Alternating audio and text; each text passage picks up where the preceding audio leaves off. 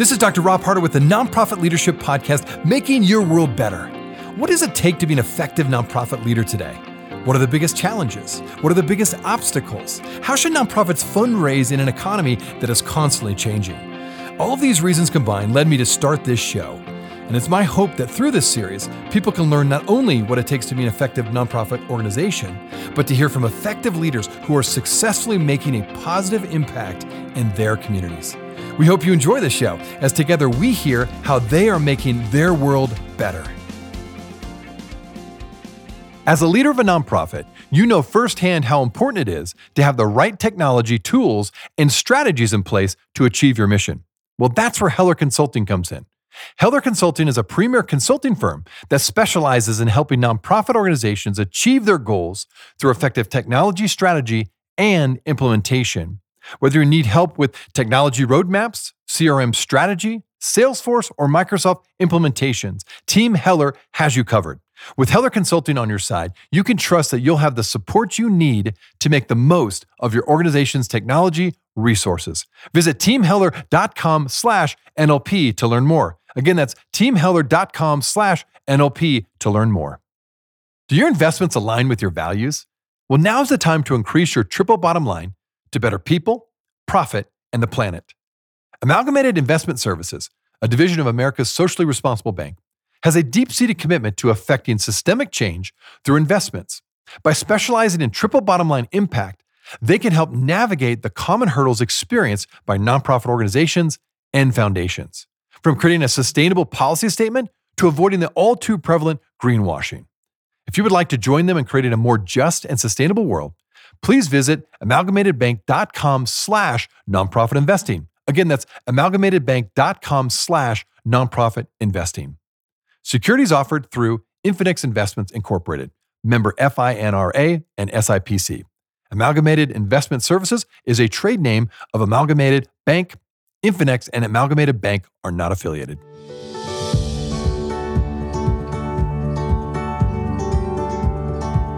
Well, hello, podcast listeners. Thanks for tuning in today. Leadership lids. Have you ever heard that term before? It's not original with me. I first heard it from author John Maxwell. And essentially this, leadership lids are beliefs one has or self-imposed barriers and limits one has for their leadership effectiveness and growth. Now, these lids can be both hard to uncover and to change. And yet your effectiveness as a leader often depends on you being aware of your lids and being able to lift them and move beyond them. My guest today will talk all about leadership effectiveness and how it often starts with our mindsets and beliefs. My guest is Scott Jeffrey Miller, a speaker, author, and podcast host, is currently Franklin Covey's senior advisor on thought leadership. Enjoy today's show.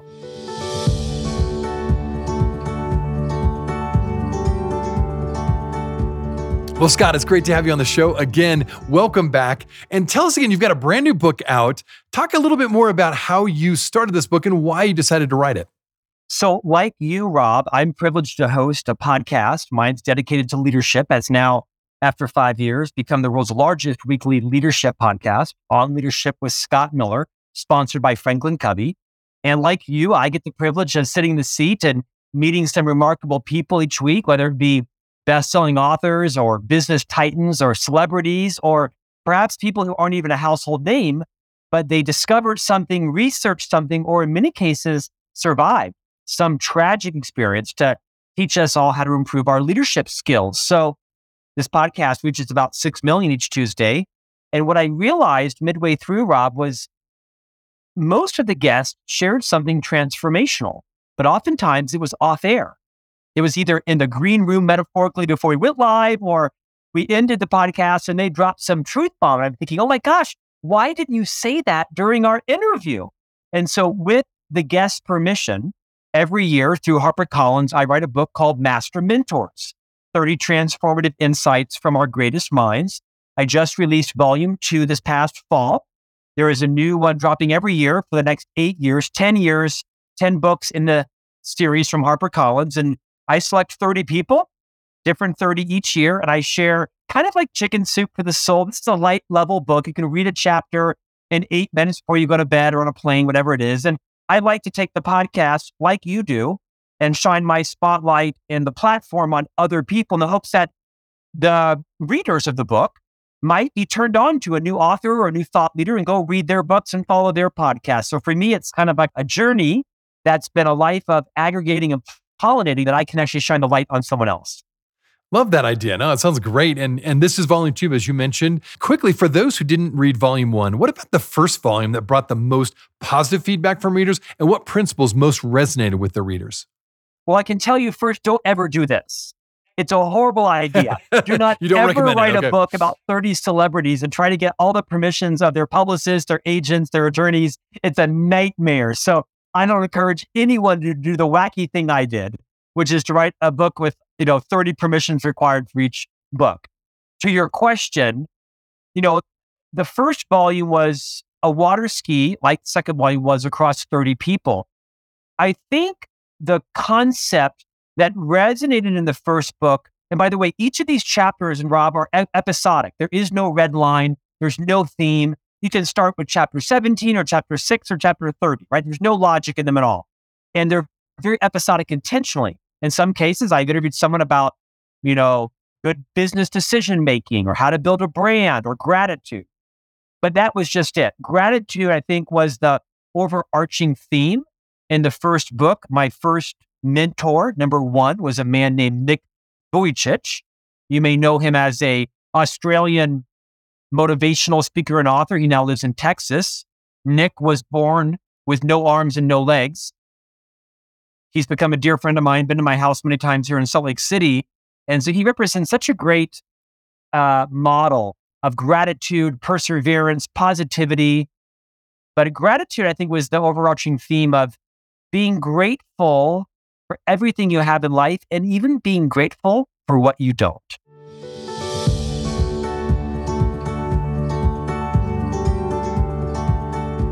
Being in the nonprofit space, one of the biggest questions I get is about grant funding. Nonprofit leaders know that grants can be a very important part of their overall revenue, but knowing how to write grants well and where to find them can leave many of us overwhelmed. Well, it's a good thing my friend Holly Rustick at Grant Writing and Funding creates ways to make grant writing simple and achievable. Well, here's the good news. She is offering you, my listener, a free grant writing class. And of course, she also has her own podcast, Grant Writing and Funding. So I encourage you to visit grantwritingandfunding.com/Rob for the free grant writing class and find out more about Grant Writing and Funding podcast. Once again, that's grantwritingandfunding.com/Rob.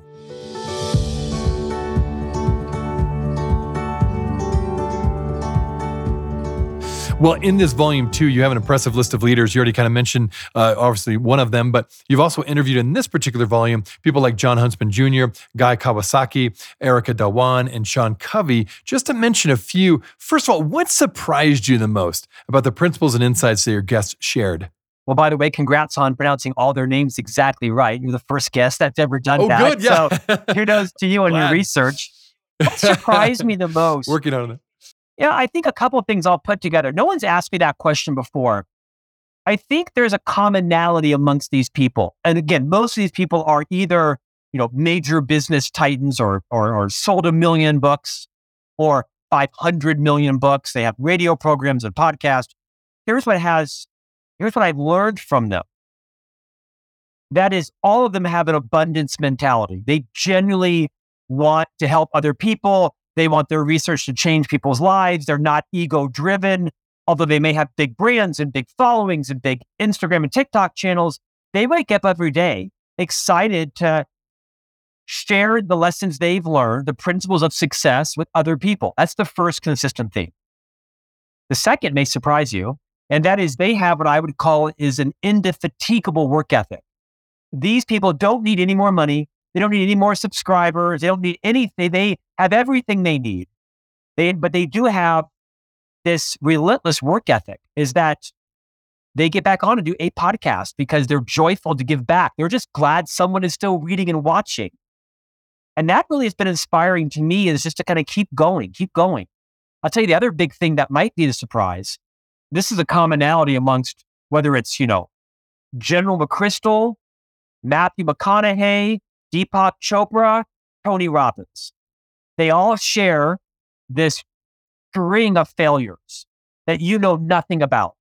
The first books that didn't sell any copies, And then the seventh book sold 3 million copies. Or the first two conferences that had nobody registered, and the ninth conference that had 6,000 people read.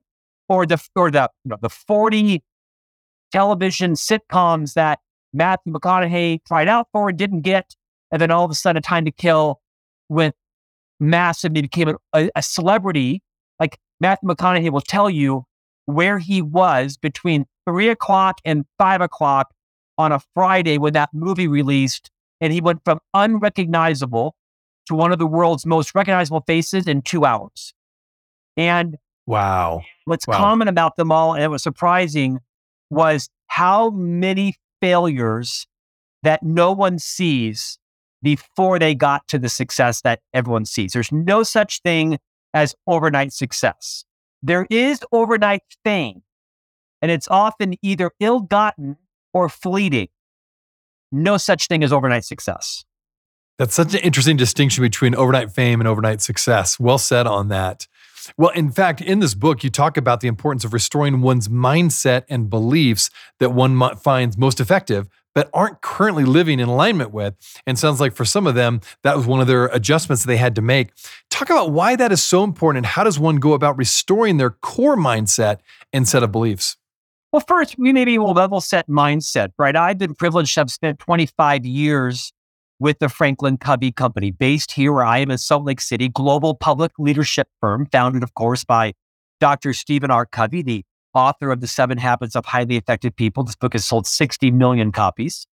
And although Dr. Covey didn't invent the idea of a mindset or a paradigm, he definitely popularized it in all of his books and training. And so first, your mindset really is the belief, the lens, the frame through which you see everything, the world, your competition, yourself, people of different religions or backgrounds or ethnicities, whatever it is. We all have deeply inculcated mindsets that usually were indoctrinated in us, Rob, by our parents or our rabbis or our priests or our ministers or people that had an influential role in our life. And oftentimes they're wrong. They're flat out wrong. I mean, here's a good example. I'm going to answer your question in a second. I was raised in an upper middle class white family from Central Florida in the 70s. My father worked for a defense contractor for 35 years. My mother was a stay-at-home mom. And we were raised to believe, now again, I was raised in a stable upper middle class family in the 70s at a white family in Florida. So I was raised to believe that doctors, police officers, and members of the clergy were always right and always told the truth. Rob, do police officers always tell the truth? No. Are doctors always right? No. Rob, do members of the clergy, are they always right and they always tell the truth? No. Sorry. And so that's how I was raised. I was raised deeply to believe that physicians and police officers and Catholic priests, because that's my faith, are flawless and because it's preposterous, right? Ask someone that wasn't raised in the 70s in a white upper middle class family, they'll say, no, none of that's been my experience. So one, to answer your question, I think it's important to challenge the belief systems you have and ask yourself, is this a belief system based on a governing principle of human behavior, or is this an outdated principle? Is this a principle raised or grounded in my values? Have I actually done the work to identify my values? And that's really where I would double down is I don't think most people, in fact, I don't think any people, if you were to ask them, tell me your values, that they actually could tell you their values. And to those that are listening today, please take no offense. I think you would come up with something quite convenient. I value freedom. I value loyalty. I value patriotism.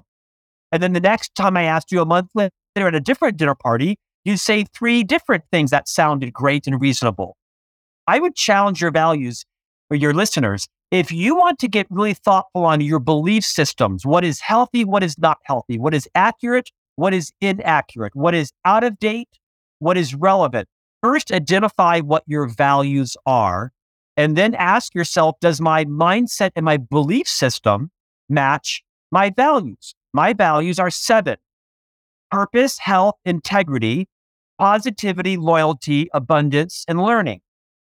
They actually spell the acronym PhilPal, PhilPal, PhilPal. It's a wacky term, but I committed these 7 values to memory: purpose, health, integrity, loyalty, positivity, abundance, and learning. And I make all of my life decisions around them, and my paradigms and mindsets are all aligned to them. If I believe that a value is integrity or loyalty or positivity, then my mindset is aligned toward that. So I would say to your listeners, first get clear on your values and rank them in hierarchy, and then make sure your mindset and belief systems, and then your actions, and then your time management and your checkbook and everything else is aligned to those. We'll be right back. Do you want a clear step-by-step system to write grants so that your nonprofit secures funding in a stress-free manner? Well, check out the free grant writing class, How to Write Winning Grants in 7 Proven Steps. You will walk away with 7 nuggets of grant writing clarity and a free action workbook so you can start writing higher quality grants today. Just watch this free class now at grantwritingandfunding.com/Rob. Again, that's grantwritingandfunding.com/Rob.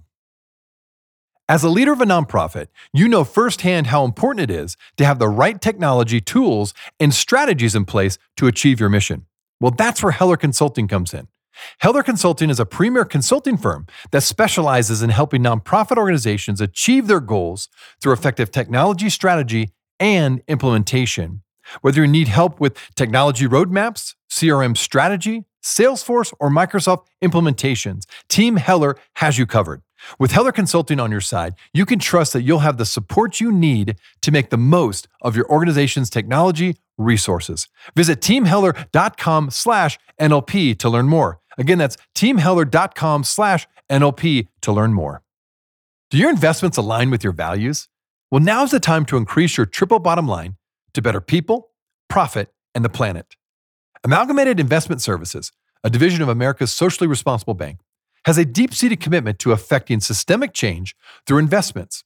By specializing in triple bottom line impact, they can help navigate the common hurdles experienced by nonprofit organizations and foundations, from creating a sustainable policy statement to avoiding the all too prevalent greenwashing. If you would like to join them in creating a more just and sustainable world, please visit amalgamatedbank.com/nonprofitinvesting. Again, that's amalgamatedbank.com/nonprofitinvesting. Securities offered through Infinex Investments Incorporated, member FINRA and SIPC. Amalgamated Investment Services is a trade name of Amalgamated Bank. Infinex and Amalgamated Bank are not affiliated. Well, thanks so much for listening to the podcast. If this is your first time listening to us, I wanted to make sure you're aware of a whole group of other episodes with fascinating guests that I previously interviewed. Just go to our website, nonprofitleadershippodcast.org. There you will find numerous interviews of nonprofit leaders from all over the country, including some from other countries, all trying to make their world better. And when you go to our website, you can also subscribe to my monthly leadership update in order to get more content, ask me questions, and join the Nonprofit Leadership Podcast community. Just look for the subscribe button, which is on the top right-hand side. It's a real easy process. Well, thanks again for listening. Now back to the show.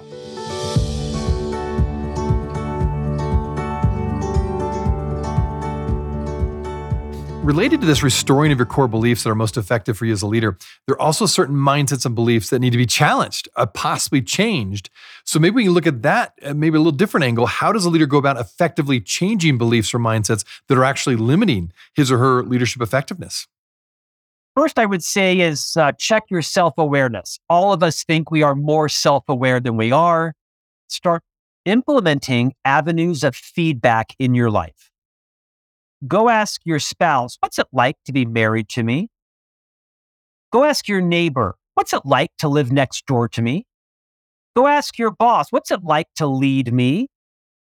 Go ask your pickleball partner, what's it like to be my partner? And by the way, they'll all say, oh, you're the best spouse ever. Oh, I love living next door to you. Oh, you love the fact that my orange tree is at an 80-degree angle and it keeps dropping oranges on your car. You like that? Because you've never actually told me that. I mean, so you have to make it safe for other people to tell you their truth about you. So the first thing, if you want to quote you, restore more effective mindsets, you got to first kind of know, what do people think about you? What do you believe about yourself? And what do you believe to be true? What's outdated? That comes with feedback to develop your self-awareness.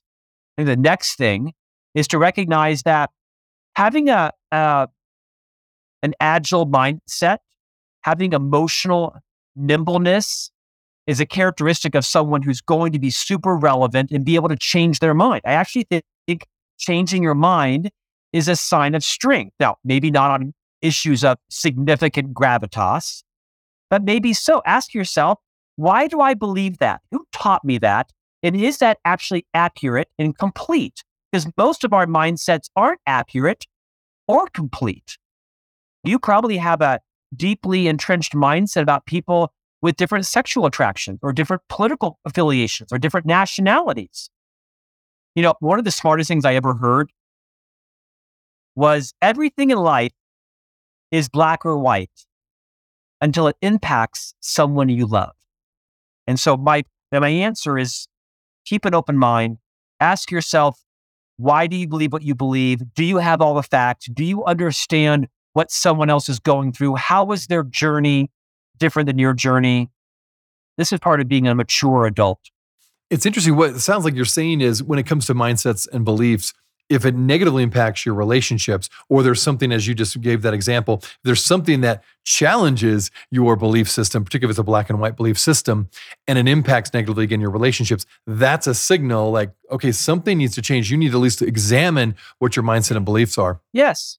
Well, it's interesting when you talk about mindsets and beliefs, and it comes into leadership, and as you apply that to leadership, there's this concept of leadership lids. And I don't know if John Maxwell came up with that originally, but that's where I first read it, was John Maxwell, author and leadership expert. He talks about these leadership lids that we all have. They're basically beliefs one has or self-imposed barriers or limits one has for their leadership effectiveness and growth. So it kind of relates to this idea of having a mindset or belief that actually can limit our further growth. What would you say are some of the most common leadership lids that you have seen and run into in your work? I love this phrase that you often hear. I've got 30 years of experience. Well, you probably have 1 year repeated 29 times. And so I think it's important for us to ask ourselves, how am I growing? How am I changing my mind? Am I a boomer? Am I a traditionalist? Am I a Gen Xer? How do I see the world through that? I'm writing a book right now that's coming out in July called The Ultimate Guide to Great Mentorship. It's a book all about how to be a great mentor. And I identify 13 roles in this book. And I'm doing the round of 100 podcasts to, promote this book. And I'm always asked this question. So, Scott, what do you think about reverse mentoring? And I always say, there's no such thing. There's no such thing as reverse mentoring. It's called mentoring. It doesn't matter what your age is. I have lots of people in my life that are 25 years younger than I am, and they're educating me on Chat GPT and AI and machine learning and Instagram Reels and TikTok and all that. That's not called reverse mentoring. That's called mentoring. So I think it's important that all of us open our minds to have our paradigms changed, our paradigms challenged. I think it's important to ask you, do you have 30 years of separate experiences, or do you have 1 year repeated 29 times? I also think, Rob, and this is the person I interviewed for Volume 1. Her name is Susan David. She's a South African-born, American now psychologist out of Harvard named Dr. Susan David. She wrote a book called Emotional Agility. And she says that the challenge most of us have in life is that we confuse and conflate our opinions, our experiences, our feelings with facts. Both are valuable, but oftentimes your feelings are not facts. Your emotions are not facts. And I'd ask you, I think a lot of us as leaders, we present our feelings as facts. We present our emotions as facts, and you need to make sure that you know the difference in you and in your colleagues. Don't conflate the two, and be willing to openly be vulnerable to say, hey, I've kind of always thought this was true, and I'm wondering if that still is relevant. And just be vulnerable to say, hey, whose idea was that? Oh, wait, that was my idea. Should we challenge that and make that more relevant? Everyone wants to work for that kind of leader. I like it. Well, in your leadership career, speaking of your years of leadership, what are the primary catalysts that most effectively have prompted a leader to grow and expand their leadership capacity? Getting fired, getting humbled, Okay. getting Painful called lesson. into the, getting called into the chief human resource officers. And they said, Scott, please tell me you did not say this to someone yesterday in the, so it's usually some kind of incident, right? It's some kind of intervention. It's something you did or something you said that made sense in your mind, but when it came out of your mouth or your hand, reached over and touched someone on their shoulder that you thought was appropriate and they thought it was highly inappropriate. Then it's usually some kind of incident where your perspective was different from someone else's perspective. And so for me, all of my major paradigm shifts have come from when I did something dumb, not illegal, not unethical, not immoral, but when I actually either crossed someone's boundary or said something that I thought was funny, but was in mixed company and wasn't funny. And just generally learning and apologizing, learning how to apologize and grow and saying, I was wrong. I'm embarrassed. I won't do this again. I have countless situations.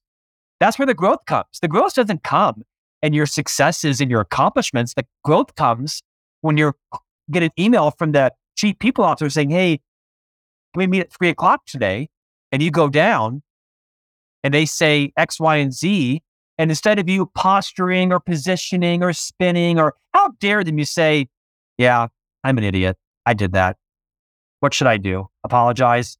Yeah, that's going to suck because I don't like that person, but I'm going to apologize anyway. I'm going to own it. So all of that is to say, I think leadership mindsets, leadership skill sets, human effectiveness usually happens when you've done something that you shouldn't have and you make recompense for it. You own up to it. You offer an apology with no excuses attached to it, which sometimes is really hard. And then it's amazing how most of the time it goes away and doesn't come back if you behave differently. As Dr. Covey would say, you can't talk your way out of a problem that you behaved yourself into. You can only behave yourself out of that problem. As you're saying this, would you say that pain is the best leadership teacher? Yes, beautifully said. Yeah, it sounds sort of counterintuitive, but absolutely. And it's always self-inflicted, right? It's usually without guile. It's usually, I did not mean to offend you. I did not mean to disparage that group of people. I didn't mean, my intent was not aligned with my technique. You see, that's the problem. Therein, most of us judge other people by their technique, their behavior, but we want them to judge us by our intent. Well, I didn't mean to do that. Well, it doesn't matter if you meant to or not. You did, and that was offensive. And so I think it's really important for you to bring greater parity between what you think and what you say, what you think and what you do, and not everything that comes out of your mouth is going to sound as smart or as funny as it did when you rehearsed it in your head. Welcome to my career. Well said. For my listeners who get your book and read it, what is one thing you really hope that they take away from this book? Rob, I've written 7 books, and the conventional wisdom in the publishing world is you write really clearly for your reader. Like, who is your reader? What is her name? What is her avatar? What is his persona? And get your voice real specific. That's actually not how I write books. Maybe it's because my books don't sell real well. They sell sufficiently well to keep getting book deals. But I write for me. If it makes sense to me, then I write it. So I write for people like me that are well-intended, but sometimes say stupid things, that are well-intended, but sometimes do stupid things. And they're on a growth. My whole life has been 2 steps forward, 1 step back. I'm barely ahead of myself. So my books are very episodic. And I know that if you buy any of the Master Mentors books, you'll find a chapter that speaks to you in the exact role that you're in life, whether it's you've just ended a relationship, whether you've just started a new job or ended an old job, whether you've experienced loss or grief, or you've won the lottery, whether you're launching a new business or you're in your crescendo years, whatever you are, I think you will find several things that speak to you exactly where you are in life, or maybe where you are later in life. You'll come back and say, oh my gosh, I read that at Master Mentors. That's exactly what I need at this point in my life. So I hope it speaks to a broad variety of people at different points in different roles in their life. Well said. Well, again, how can people find out a little bit more about you and more about this new book? Well, I'm kind of hard not to find, according to my wife. And that's usually not a compliment. She thinks I'm overexposed. So you can find me on LinkedIn, Facebook, TikTok, YouTube, Instagram, Twitter. I'm there, loud and loud. You can buy my books everywhere books are sold. You can subscribe to the podcast On Leadership with Scott Miller. I also host a second podcast called C-Suite Conversations with Scott Miller. Both are weekly audio and video. And you can visit scottjeffreymiller.com, where all my books, all my columns, all my LinkedIn posts, all the podcasts, everything I'm thinking is there. And I hope you enjoy it. Well, that's great. Well, Scott, thanks for taking time out of your busy schedule to share your insights with us. I encourage my leaders to and listeners to get this book. And again, just thanks for all you're doing to help us all become better leaders. Rob, thank you for the platform and the spotlight. I appreciate you. Hey, friends. Well, I wanted you to know that this podcast can be found on iTunes, Spotify, Amazon, Google Podcasts, and wherever you listen to other podcasts.